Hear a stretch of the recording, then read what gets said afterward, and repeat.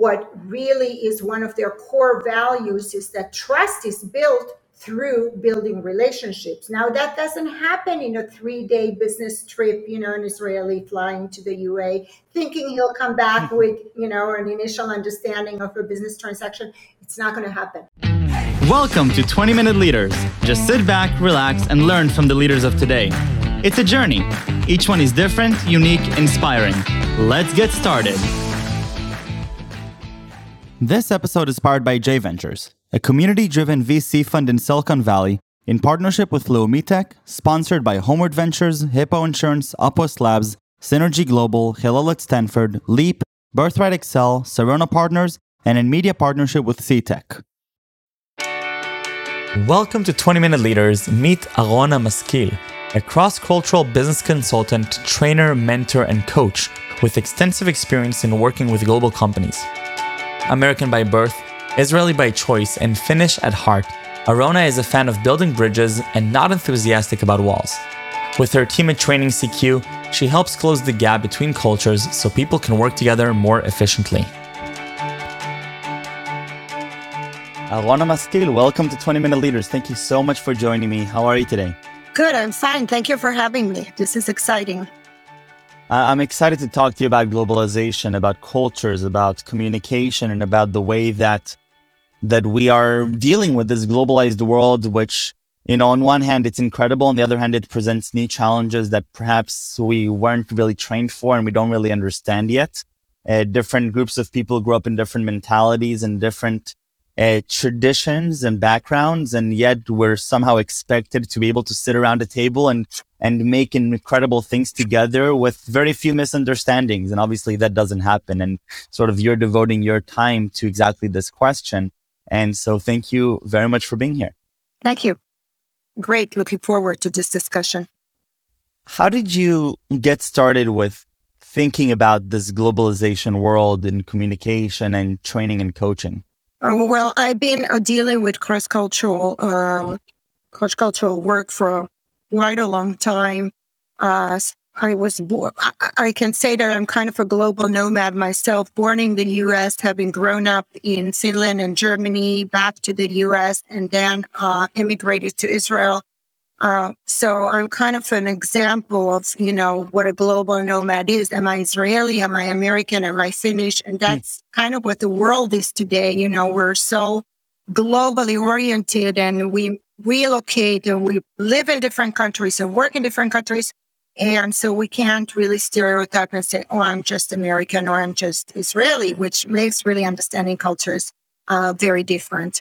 But I worked for 20 years at the U.S. Embassy in Tel Aviv, where I was director of a department that did a lot of international education collaboration. And that's where I actually spearheaded my first cross-cultural training model.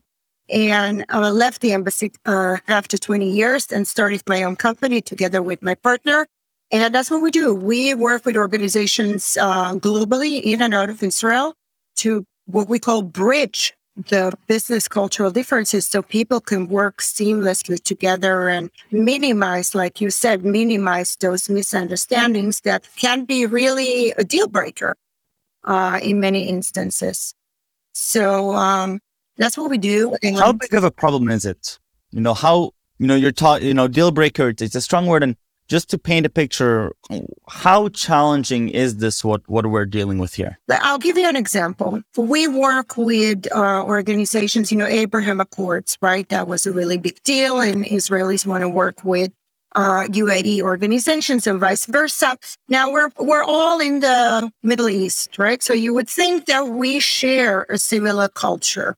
And to an extent, we don't, but we do. But in business, the UAE culture or their cultural values are so different from those of Israel. I'll give you an example. We as Israelis we're very fast moving. We're very direct, right? Straight to the point.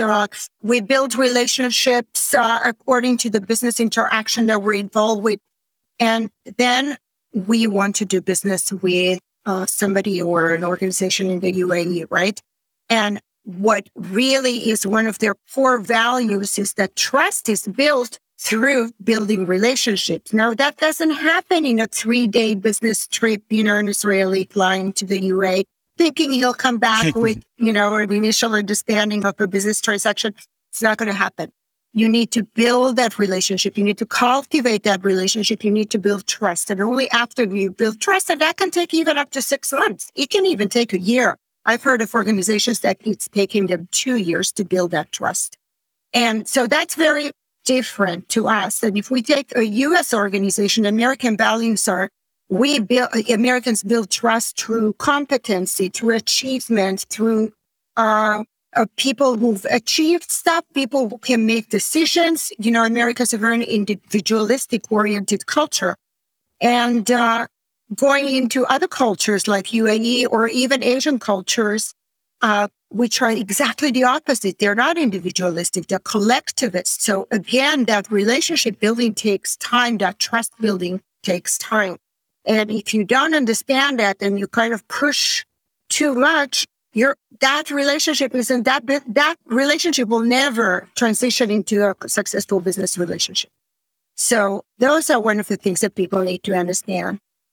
Communication, we all speak English, right? But the way we speak English, the way we communicate is very different. We are, again, in Israel, we're very direct. We've even been called aggressive communicators. We're very straight on. And when we work with people from the cultures, we kind of need to, be much softer, and our intonation should be different. And there's a lot of differences that, it's all a matter of perception. The way each one of us sees themselves is very different from how other people see ourselves. And that's what we need to be aware of. So what we do is we actually build that perception in making people aware, first of all, that, the way you see yourself is not the way another culture might perceive you. And so, and there's many more examples. If you take leadership, leadership in India is very different than leadership in USA. India is very hierarchical, top-down kind of a culture. Employees expect their leaders, their managers to give them instructions, very straight on, detailed instructions. They don't look too much out of the box. And let's say an Indian leader like that is managing people in a US company, and he will be very, micromanaging. That won't go well. So there's a lot of aspects into culture that needs to be understood to be able to work together seamlessly. And so I'm hearing a few things. First, I'm hearing that when it comes to the business relationships, it's about trust. And then you're pointing out that different groups have different ways of developing trust. Some groups, trust is more of an issue of relationship based, that I trust this person because I know this person on a personal level. And some of them, it's more, I don't need to know them on a personal level, but I need to know that they're competent enough that I can trust them. Right. But then you're also saying that we have the communication itself, and besides just the business relationship, we also have management barriers and communication barriers that span beyond the complexity of the English language and the English grammar that we might learn. And so, I'm convinced it sounds like it's an interesting topic that probably not enough people are talking about. Does it really impact, businesses today? Does it really impact leaders around the world? Is it really making them fail in some levels or not reach their full potentials? Well, it is, because I think that is the core of the issue. Otherwise, we wouldn't have any work, right? But yes, it does. I work with a lot of high-tech organizations that are, R&D is in Israel, and then entities are built in the U.S. And so you have Americans and Israelis working together. Now, we all have this illusion that, we're very similar. Okay, we dress the same. We like McDonald's. We also like sushi. We hear the same music. We're kind of in a comfort zone. Israelis going into America, we kind of feel that we know Americans. But when the two sides work together, there's a lot of cultural misunderstandings coming from communication, coming from how project management is viewed. How is it implemented? US is a very process oriented, okay, a very organized kind of a culture, and Israeli is much more spontaneous, risk taking. Let's launch this. We're at 70%. It's okay. We'll fix the bugs as we go along. And when you work with the US culture, you work with a German culture, and you try to, launch something that hasn't been tested fully or isn't 100% foolproof, you're going to have a lot of cultural clashes. And those clashes are going to impact whether we want to work together, whether we can work together, whether there's some synergy in the way we work, our work styles, our process, our implementation of different projects. And that can definitely that can be, as I said, it can really be a game changer in whether organizations can work together. If you take mergers, for example, if you take organizations that buy out or merge with other organizations that are from different cultures, if you don't align those two cultures into one culture or build a new, what we call a one team culture, it ain't going to work, right? There's going to be different management styles, different leadership styles, different work styles. All of that impacts the success of the organization and eventually productivity and revenue. Interesting. What can be done? So I know that you're working with leaders and organizations, but if maybe by understanding what your work better, we can understand what is sort of a scalable solution to this. But what ways are there to mitigate these differences that you've been observing? So what we do is through workshops and different processes, we teach skill sets, methodology in how to learn, how to understand the different cultural signals so that effectiveness is not compromised when working with people from other cultures who may have different working styles. So the key point here is that effectiveness is not compromised. The goals will have the same goals, but the approach to those different goals is what differs. And so we teach them we go through a various of cultural dimensions, communication, risk-taking, time concept. Time is not just a clock on the wall. Sure. It's a cultural value, how people view time, how people view project management, and that will vary from culture to culture. So what we teach is we teach awareness. First of all, let's be aware of the fact that we're not all the same, okay, even though our goals are the same. And we also teach what we call cultural agility, being agile enough once you have the skill sets to recognize we're all going to make mistakes. Even I make, mistakes. We're all going to make mistakes. The key is, how do we jump back from those mistakes? If we make a mistake, at least we're aware that, okay, something didn't work here. Maybe it's culturally oriented. And how can I fix that? Because when you're not aware, you'll keep making the same mistakes over and over again and not understanding why it doesn't work. And so how do we identify when we're making a mistake? Because I can imagine a situation in which I go along and I have an hour-long meeting and I'm not even aware that I've done something that would constitute a mistake or that would lead to a breach of trust or a setback. How do we even know? Well, if that business relationship doesn't transition into a sustainable, business transaction or even any kind of business transaction, and it's not about the product you're trying to sell, then I assume it's because you haven't really built the right dynamics. But it's also a matter of knowledge, knowing which cultures are more relationship-oriented, which cultures are more task-oriented. For example, if we take the Germans or the American cultures, they're very task-oriented. We don't really need to, like I said before, we don't really need to build a relationship. On the other hand, going into Asian cultures or South American cultures, we need to build that relationship because otherwise we won't be able to move forward to our business transaction. Interesting. So how is your work with these leaders? What do you actually do with them in the day-to-day or with the organizations?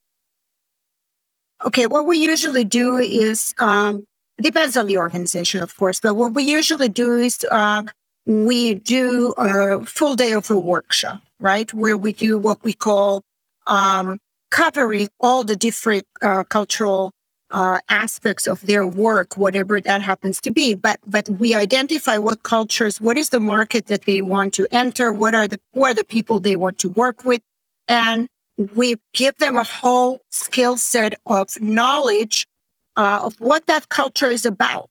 And we compare it to their own culture. We say, here we're very similar, but here we're very different.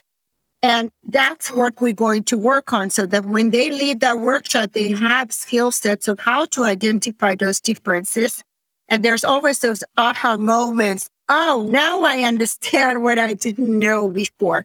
And then we do like a coaching process once a month, once every 2 months, because, every new behavior needs to be assimilated. It's going to take time because, I can teach them all about Indian culture, but the next time their Indian colleague on the phone will not deliver something as promised on Monday morning, right away we'll go back to our own behavior and, whatever that behavior is. So it takes time to understand how to communicate what we want in a culturally mindful way so that the other person understands. And also for us to understand, when an Indian person says, sure, no problem, I'll have it to you by Monday morning, doesn't really mean he'll have it to us by Monday morning. So we need to also, it's a two-way street. It's not enough that one side learns about the other side's culture, the other side needs to also learn so that they can bridge those two.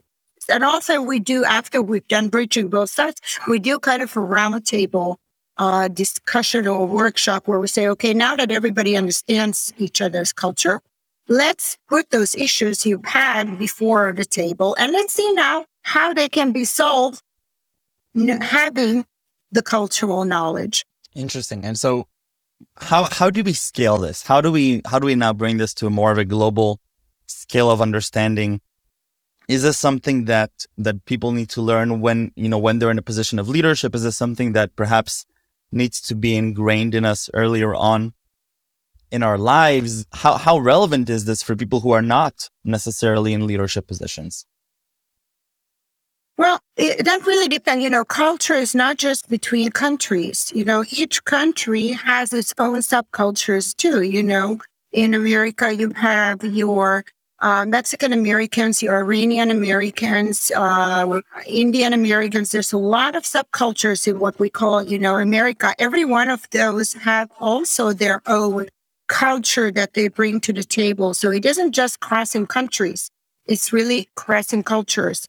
And if we're talking on an organizational level, one of the big visions that are already implemented is diversity and inclusion, right, in global organizations. So in order to implement diversity and inclusion, then you really need to be a global leader. And what you need to have as a global leader, you need to have that understanding of how do you manage people in your team who come from different backgrounds, who come from diverse backgrounds, who have different work habits, different forms of communication, different ways for you to motivate them or to give them feedback. So it isn't just crossing countries. It's also it should be ingrained in every corporate culture. It should be part of the organizational culture in a corporation.